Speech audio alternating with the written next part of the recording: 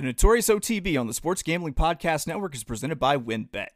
WynnBET is now live in Arizona, Colorado, Indiana, Louisiana, Michigan, New Jersey, New York, Tennessee, and Virginia. From boosted same-game parlays to live in-game odds, WynnBET has what you need to win. Sign up today, bet $100, and get a $100 free bet at sportsgamblingpodcast.com/wynnbet. That's sportsgamblingpodcast.com/WYNNBET.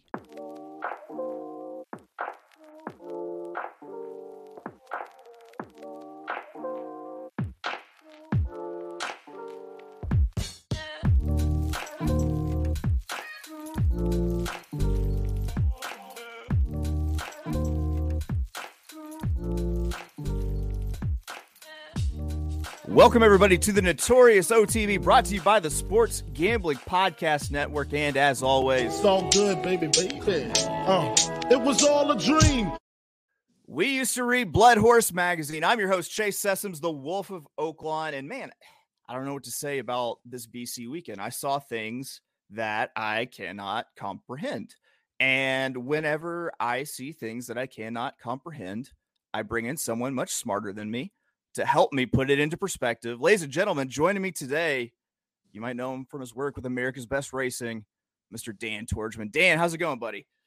Good, man. I'm feeling all right after that weekend. It was a lot of highs, a couple of lows, a lot of highs though. Both, I think, on the sort of wagering side, and then also the story side, like the overall horse racing story side. It's exciting. We come out of the weekend with a lot of good storylines. Yeah. So I can't remember, did you actually go to Lexington or were you at home for this one?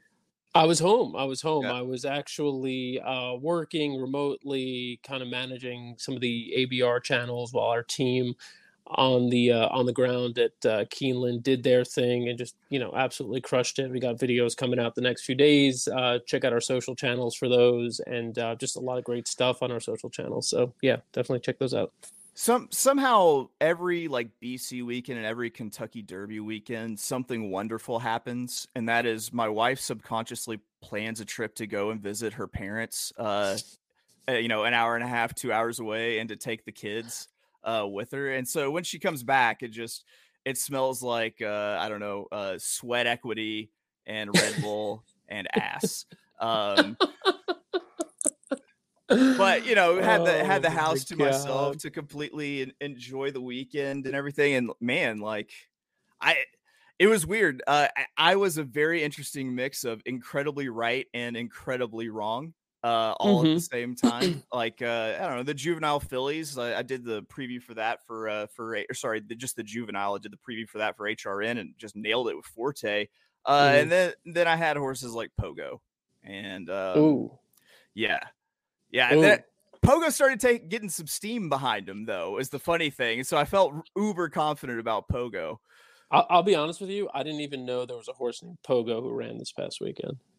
Yep, I was doing the Pick Six show with Ryan Dickey, and I was talking about Pogo. I was like, he spent the winter, early spring, winter in Saudi Arabia, Qatar, Dubai. He Dubai bounced, and Ryan was like, so Pogo bounced. I was like, shit. Yeah. At least you worked that in, and after hearing that, I'm convinced that's the only reason why you went with the horse. But I honestly, as we sit here, had no idea, as we are now 48 hours removed from the breeder, I had no idea that the horse even raced at the Breeders' Cup. So and that's incredible, because I spend probably about 120 hours handicapping the Breeders' Cup.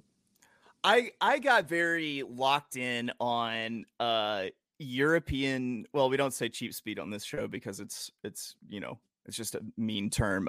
Inexpensive velocity. I got locked in on European inexpensive velocity with I think it was a Spirit Gal on Future Stars Friday, and then Pogo, who I thought was gonna be sitting that pocket trip. Who else was it? No, I think those were just the two where I saw replays of a horse winning on the front end in Europe. I was like, yes, this is the greatest horse Europe has created. And it turns out none of that was true. Look, I mean, you kind of, you pick yourself back up and you go back at them. You got to take those shots every once in a while.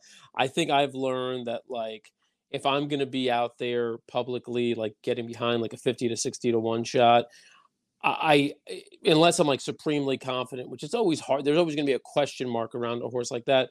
I'm going to say, look, I'm not saying this horse is going to win by 10 lanes, but you may want to consider using this horse on, on your tickets. I mean, and so that was kind of my feeling with a horse like Caravel, right? Like who I didn't think was coming in in as good a form as I would have liked to have seen. So like she wasn't my top pick, but she's a horse that I'd been behind for so long. I actually remember her like when she was, first, racing in Maryland. And like I had such a tie to the horse. I've loved the horse for 3 years. I was like, I'm going to put some money on this horse. Luckily, I pushed out a tweet where a couple of people actually followed me and were like, we're also going to put some money on this horse. And that was probably like sort of the betting highlight of the weekend. But I had a few others, and that's what it is. You got to be right once or twice. And it really helps, like, lift that like stench of, embarrassment when you're completely wrong with a horse like Pogo. Because if you ride a couple of times, you should be ahead of the game at the end of Breeders' Cup weekend. So this is the horse that has me confused about what kind of self-esteem and how highly I should think of myself, which is I was all over Stone Age to win the turf. And Stone Age ran a very game race, but finished second. Paid 19 something to place and show. I believe actually got just kind of cute and decided, no, I don't need place and show. I don't need a horse that's only getting like 72,000 of a $1 million place pool to bet that horse place. No, just bet it to win. Ride or die. Yeah. Ride or die. It's so easy to get caught up in the whole, everybody's like, well, ride your opinions and be firm and don't allow, just hammer them and hammer them and hammer them. Yeah, like if you've got a bankroll, if you've got like, a couple $1 million in the bank and your budget for the weekend is, $20,000, go ahead and hammer, your 20 to 1 shot just to win. But if you're just trying to grind your way through on a weekend and, hopefully come out a couple of bucks ahead, you bet anything over 10 to 1 to place at the very least, especially at the Breeders' Cup if you have a strong opinion on the horse. Yeah, it's something that I hear Nick Saban say that I think a couple of like quarterbacks have taken as their mantra, which is you never go broke making a profit. Yep, that's exactly right. All right, so we're going to take a quick break here at the Notorious OTB. When we come back, I've got a little game set up for Mr. Dan Tordjman. We're going to see how he does in our first edition of Run For It or Back That Ass Up. We will be right back on the Notorious OTB. Ready to win money and boost your odds? WynnBET is now live in Arizona, Colorado, Indiana, Louisiana, Michigan, New Jersey, New York, Tennessee, and Virginia. We're bringing the excitement of Wynn Las Vegas to online sports betting and casino play. Exclusive rewards are right at your fingertips with Wynn Rewards on WynnBET. Be on the lookout for the WynnBET Win Hour each Thursday from 5 to 6 p.m. Eastern Time. During WynnBET Win Hour, marquee games of the week will have better odds on WynnBET, giving you a larger payout opportunity. Great promos, odds, and payouts are happening right now at WynnBET. From boosted same-game parlays to live in-game odds on every major sport, WynnBET has what you need to win. Ready to play? Sign up today to receive a special offer. Bet $100, win $100. There's so much to choose from, and all you have to do is head over to sportsgamblingpodcast.com/WynnBET so they know that we sent you. That's sportsgamblingpodcast.com/WYNNBET to claim your free bet today. Offer subject to change, terms and conditions at wynnbet.com. Must be 21 or older and present in the state where playthrough WynnBET is available. If you're someone you know has a gambling problem, call 1-800-522-4700. Welcome back to the Notorious OTB, brought to you by the Sports Gambling Podcast Network. Dan, do you know what I'm constantly impressed by? Your facial hair. Well, yes, but it's how well Cash Money Records rapper Juvenile planned for his future and took care of his money, because for years now he's been able to have an entire day at the Breeders' Cup named after him with all the races, the Juvenile. That's just impressive. I mean, all I got to say is the man played the long game when it came to his finances. Slow motion for me, moving slow motion for me. I like it like that. So in honor of Juvie the Great, I got a little game here for Dan. We're going to take a look at the Juvenile fillies and the Juvenile. And I'm going to ask him, these horses have chances to move forward, and if he thinks so, it's a run for it, or if you think the horse does not have a bright future, the answer is back that ass up. So I've got 5 horses picked out. Let's go with number 1, Chocolate Gelato. Horse had a lot of steam behind it. A lot of steam behind it going into this, but if you look into it, it only won the Backwaduct Frisette with a really slow figure in the slop. Ended up the second betting choice in the race. Finished second to last. You want to say run for it or back that? I do. It's exactly how I want you to do this. Back that what? Run for it. I'm going to go with run. You had a second line and them boys got it done. You better run for it, run for it, run. And if you're too deep in some beef and them boys about to come, you better run for it, run for it, run. Yeah, that's a run for it. Okay, why do we say run for it with Chocolate Gelato? Well, I mean, this was not one of the ones that I was expecting, to be honest. But the reason run for it because she was my top pick, and so I'm gonna I'm gonna go ahead. It seems excessively spiteful now that I do this.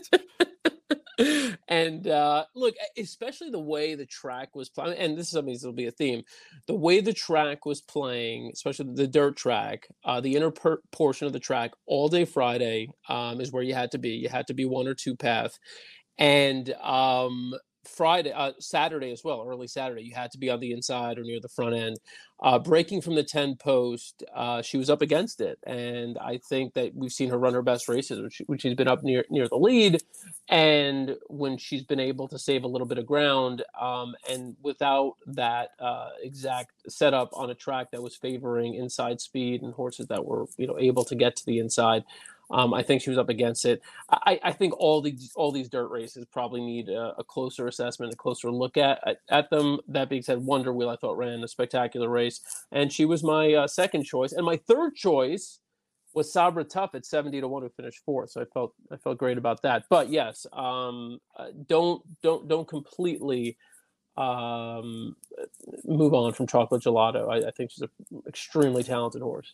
So I feel like I know what your answer is going to be with this one because I bring it up with Wonder Wheel, the $15 winner in the juvenile fillies. And my note here is kind of the same note that you have for most of Friday or all of Friday and a lot of Saturday, which was, good rail, and the horse saves all the ground and sneaks up the rail to give Tyler Gaffalione his first Breeders' Cup win. So going forward, do we run for it? Do we back that ass up with Wonder Wheel? We run for it. If you had a second line and them boys got it done, you better run for it, run for it, run. So even though the horse was running on just the best part, had this race pretty much its entire, its way the entire way, you say run for it with Wonder Wheel.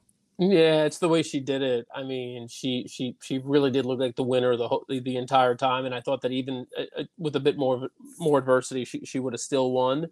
I thought she was super impressive, so I would run for it. Look, I'm not saying this is your Oaks winner next year, but I think she should have, if she stays healthy, a really nice 3-year-old campaign. I do wonder going along with her. I think she's probably gonna be best. I think Mile 16 is probably her ceiling, and so yes, the fact that she was able to kind of get the dream set up, get to the front, and open up a bit of a lead certainly played to her advantage. I think she's going to be able to do that a lot going into next year. But as she goes longer and as she comes up against other horses with speed, she's going to have to show a bit more versatility. But I think she's a really quality horse. Here was my top pick for the juvenile fillies, and it's a good news for you because it lost in the match race between our top picks. Your top pick actually edged out my top pick, Chop Chop, for next to last, whereas Chop Chop finished stinking ass last. They did love Chop Chop. Chop Chop went off as your betting favorite, even though the horse had never won a graded stakes. It was all coming off of a strong second in the Alcibiades. So with Chop Chop, do we run for it or do we back that ass up?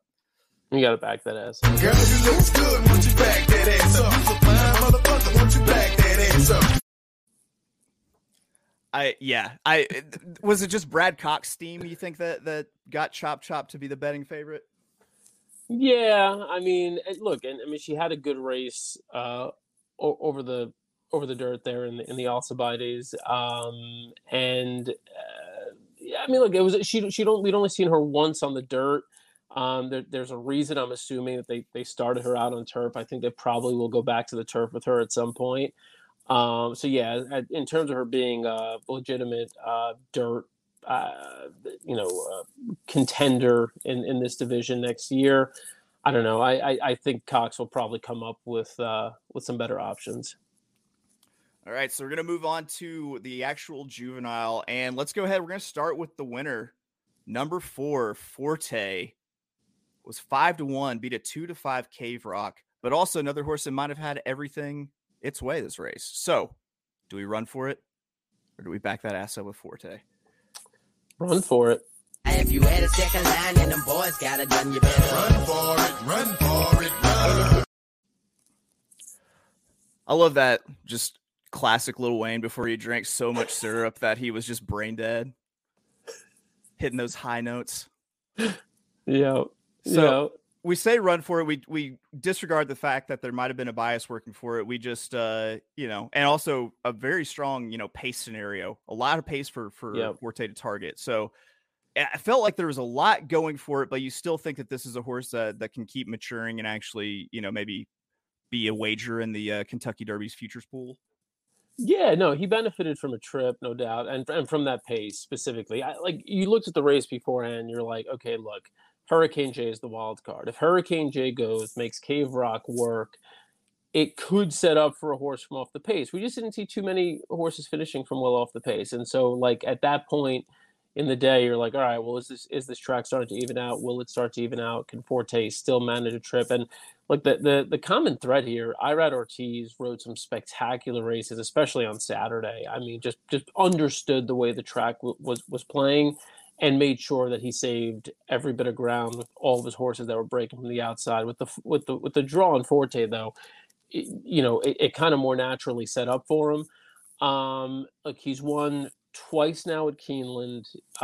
He won the Hopeful at Saratoga, won on debut at Belmont by almost 8 lengths. You now have a horse who's won at 3 different tracks, all low to mid 90 buyers in his most recent and then this Breeders' Cup effort.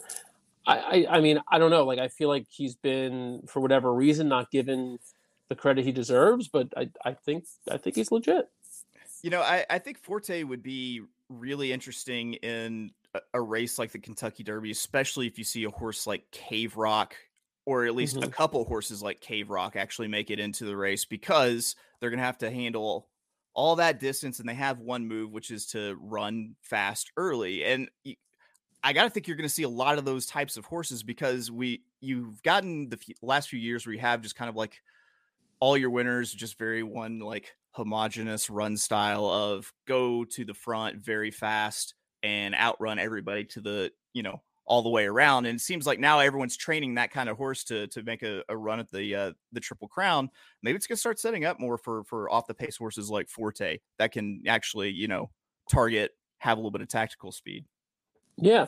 But I mean, I wouldn't be naive to the fact that next year's Kentucky Derby, we'll or Oaks, expect those to be speed favoring dirt tracks, right? I mean, sure. That's the way it is on every Triple Crown day, the way it is on every Breeders' Cup weekend. I hate that I've become such a, I've allowed all of my logic to go through that funnel of the track being speed biased.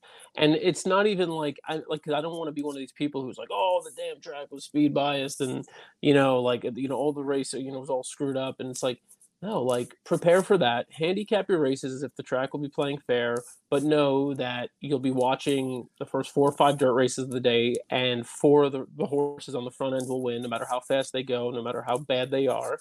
And that you might have 1 or 2 horses who are within the 2 path, who will maybe finish up nicely and edge out a horse who's been on the lead. But look, it could set up that way where there's a 5-way go.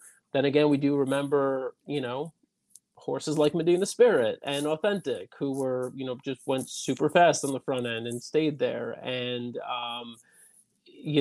we'll see what happens moving into next year. But are you going to ask me about Cave Rock? You want my assessment of Cave Rock? Yeah, absolutely. That was going to be the next one, was Cave Rock, who threw down in a pace duel with Hurricane J, faded to only second, and might have been the heaviest bet juvenile horse of all time at 2-5. Look how they mess with my boy. So, yeah, Cave Rock. That's interesting. There's a lot to consider with Cave Rock, I think. Yeah, can I just say it? Sure. Back that ass way. Girl, you looks good. Won't you back that ass up? You a fine motherfucker. Won't you back that ass up? Yeah, too many question marks, right?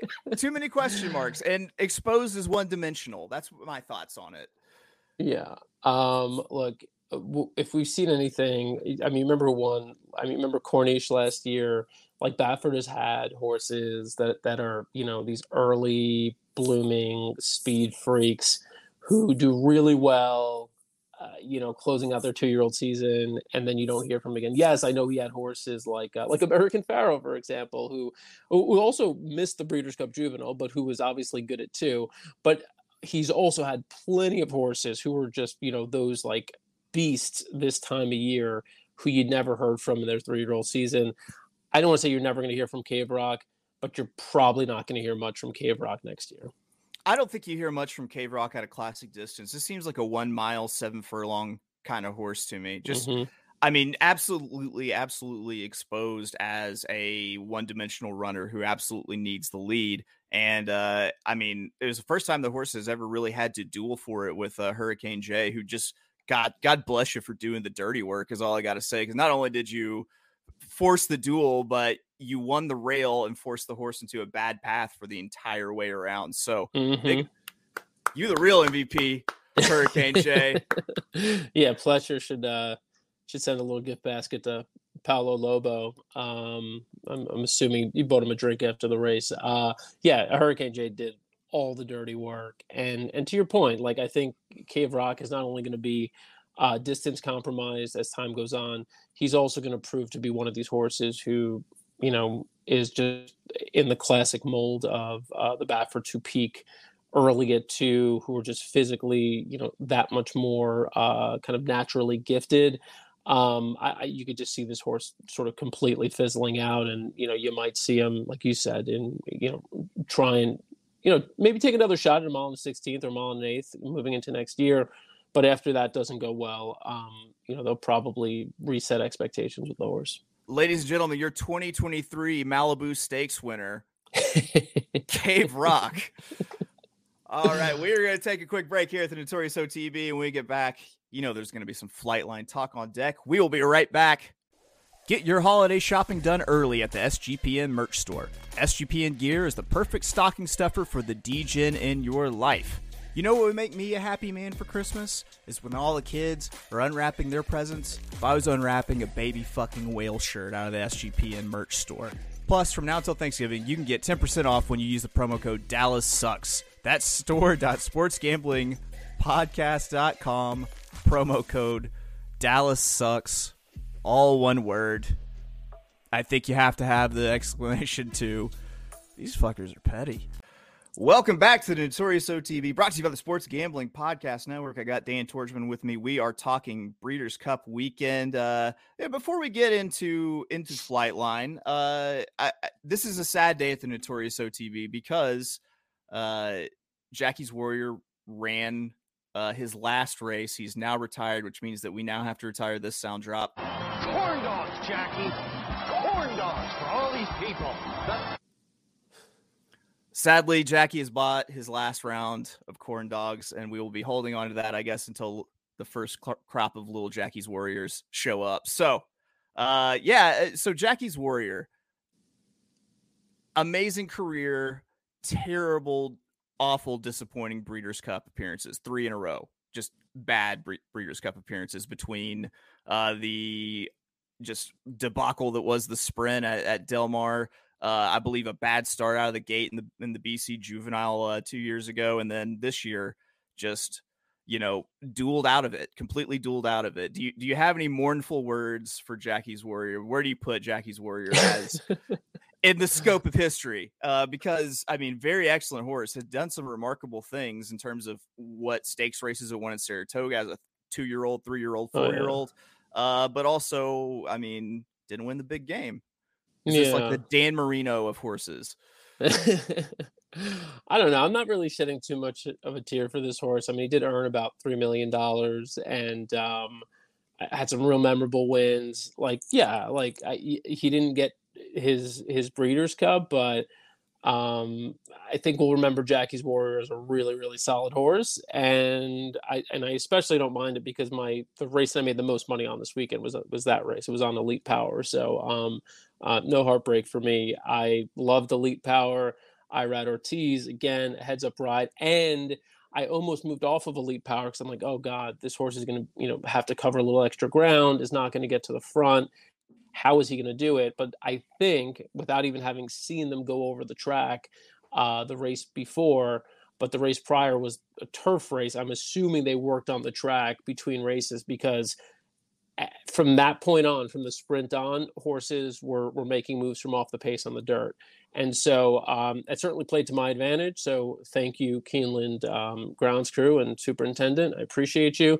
And Elite Power was like a big score for me. So I was happy to get by Jackie's Warrior there. I've never had any, particular attachment to the horse. Just you always like to see these really, fun sort of, freakishly fast horses who can go to the front, take pressure and kick on. We saw him do it so many times.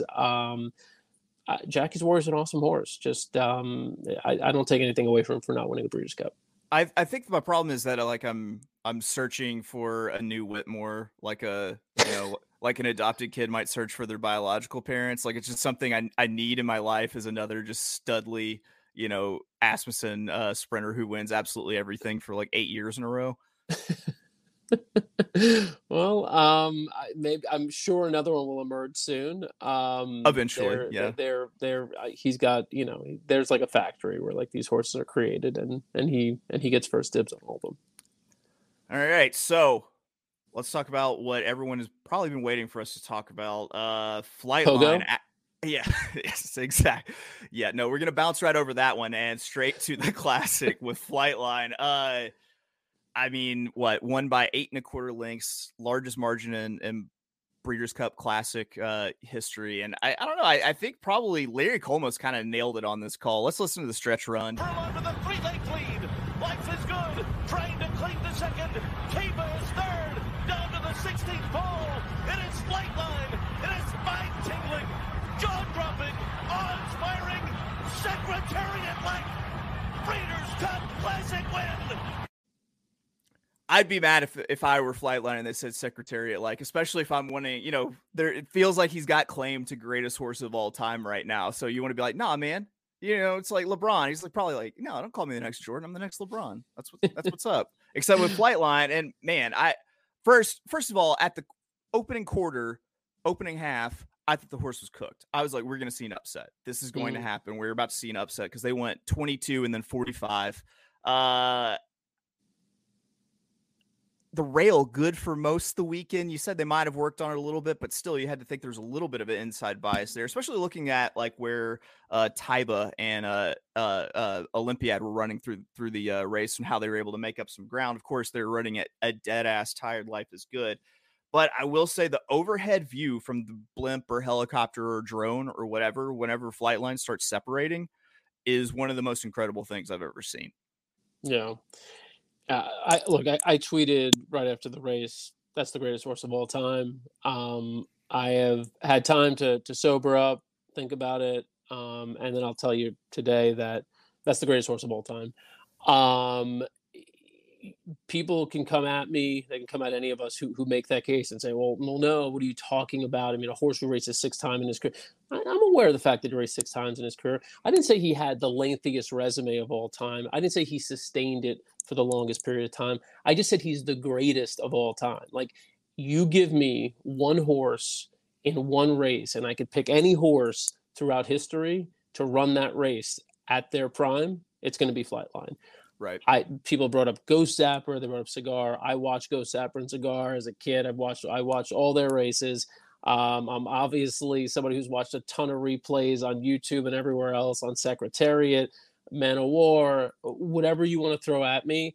And you could bring in, final times. You could bring in buyer speed figures. You could bring whatever you want.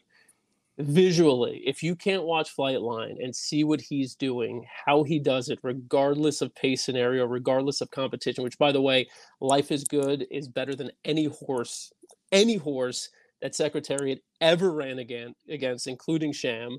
And I realize that Life is Good is compromised at a distance, but in terms of quality of horse, Life is Good is better than anything Secretariat ever ran against. And I would argue anyone who wants to make that case, he's also better than anything that Ghost Zapper ever ran against.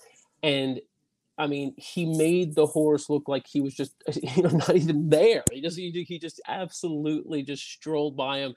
And then you got the rest of this field that is spectacular. I mean, Epicenter, obviously, we know got hurt, unfortunately.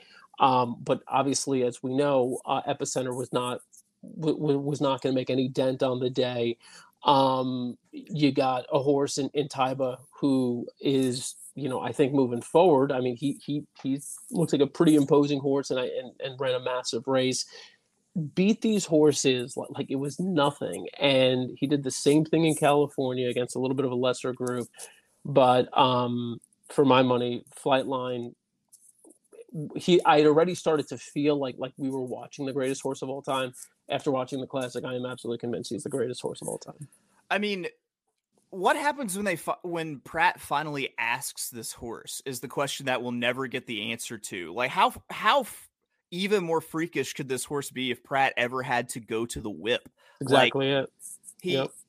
We saw him in 5 starts in California where he never moved his hands. He was still as a statue all the way around. He finally just kind of moved his hands in the Classic, and the horse responded like a fucking rocket down the stretch. It just kept separating. So what I really like, well, I don't like that Flightline is retiring early, but I do appreciate that it's created this situation now where we as horse racing fans have the constant debate now over who was the greatest of all time. Was it Secretariat? Was it Flightline? And that neither of them ran any of the same races. Like, there's no crossover in competition. So it's all, I mean, I love it because it's a never ending debate. The debate there will never cease. Yeah, and it's a fun debate too. It is. Like, I'm not going to tell anybody who tells me the Secretariat was better than Flightline that they're crazy, right? I mean, I think they're wrong, but I can make a case based on raw power. The fact that you just brought up that he's never even been asked. He has never been asked in a race, and he's won by a combined 75 lengths. He just does it with such ease. He's also beating, I mean, these have been decent sized fields. I mean, not massive, but he's beating, 6, 7, 8 horses a race. Whereas Secretariat, I mean, go back and look at his races. He's beating like 4 or 5 horses, right? I mean, like, you go back even farther than that. I mean, yes, I mean, in some of the bigger stakes races, you might see a few more horses, but, people complain today about like 4, 5, 6 horse stakes fields. Same thing it was back then. Sometimes it was 3 horses, like, I mean, especially if you want to go back to Man of War, who do you think was running against him? Nobody. The fact that we got a full field for the Classic and a full competitive field that featured the Derby winner, like multiple graded stakes winner, an Olympiad, the up and coming horses in Epicenter and Taiba, and then really a horse who had, I think every stake to, Flightline weren't in the mix this year, would be Horse of the Year and Life is Good. You have this just super, super quality field, and he just embarrasses them without trying. I don't know that we'll ever see this again. I mean, I really don't. I saw somebody also tweeted something to the effect of like, for anyone who's bringing American Pharaoh into the conversation, just keep in mind that the one time a horse looked him in the eye was Keen Ice, and he rolled right by. Right. Meanwhile, you had Flightline eye to eye, shoulder to shoulder with Life is Good. With Life is Good going as fast as he possibly could, and he just said, "Yeah, good try, bye," and he just ran away from him. Yeah, watching that overhead view that they gave from helicopter, or whatever. It was like watching a bunch of cops chase someone in a Lamborghini, and And then at a certain point, the Lamborghini's just like deuces and peels off. Yeah, it was like a bunch of Crown Vics chasing a fucking Countach is what it ended up like. Man, that's gonna be it for the Breeders' Cup recap with Dan Tordjman. Wait. Before we go, Okay. let's end on something that everybody could agree on. Okay. Cody's Wish. I mean, how amazing is that horse? Is that story? Like I don't know if I texted this or I tweeted this. But I was telling my dad even, I was like, I don't know if I'm crying right now because of all the tickets that I just lost, or because of this story. But seriously, that shot, that continuous shot on Cody Dorman and his dad and his sister, and the whole family there, and then the winner's circle shot was just so powerful. And it's one of those things where, we get so caught up in the handicapping and projecting, here's what we need to do to make money. You watch that and like, I honestly, it didn't matter to me. Like nothing mattered other than like the joy that this boy and his family are feeling right now is just more important than anything. It was very tailor-made for TV. That is for certain. Which God damn it, I love horse players because like immediately like there was like we should have known, tailor-made moment for TV. Horse was a lock. It's like, God bless you guys. God bless you for keeping that in mind. It was touching, but it was also like if this were like a Belterra claimer that made it to the Breeders' Cup with the Cody backstory, like I would have cried like a baby at that point. But like a Godolphin horse wearing the Godolphin silks, like it's like, oh, okay, no, it is a cool story. It is a cool story. It is touching. But like, give me like an impoverished urban youth who makes a connection with the horse, and like I'm all in. I'm definitely all in. It's just. Look, I didn't say he checked all the boxes. Okay? All right, I didn't say he checked all the boxes, but come on, for what it is, it was good. It was a good moment. It was a very good moment. You don't see that every day at a racetrack. You don't see it every day in sports, and when it happens, like to that kid and his family, it doesn't matter that it's. Godolphin, if anything, because it was Godolphin, because they had the ability, I'm sure they completely took care of every single need that Cody and his family had, and they made sure that this whole ride and journey has been incredible and all that. Whereas that might not have happened. Maybe you wouldn't have been able to be there and see it in person if it was another ownership group, whatever it might be.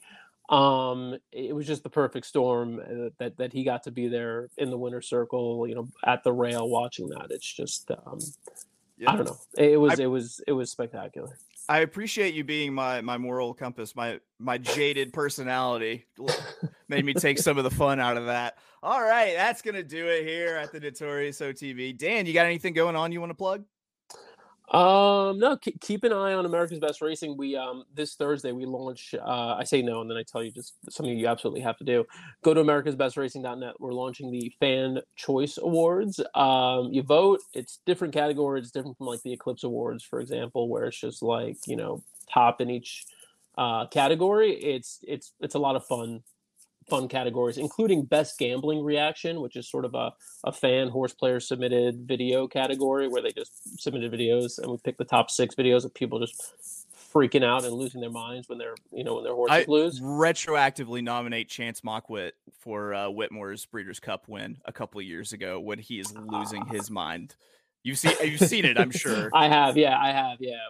We tried to limit it to just the past year, but yes, moving forward, I assume it's the category we're bringing back. Keep an eye out for good potential nominees because it's a fun category, and that's just one of them. We've got a bunch of other categories, and the incentive is, why should you vote? Well, who cares? Why should I vote? I smell a giveaway. A giveaway. It's a huge giveaway.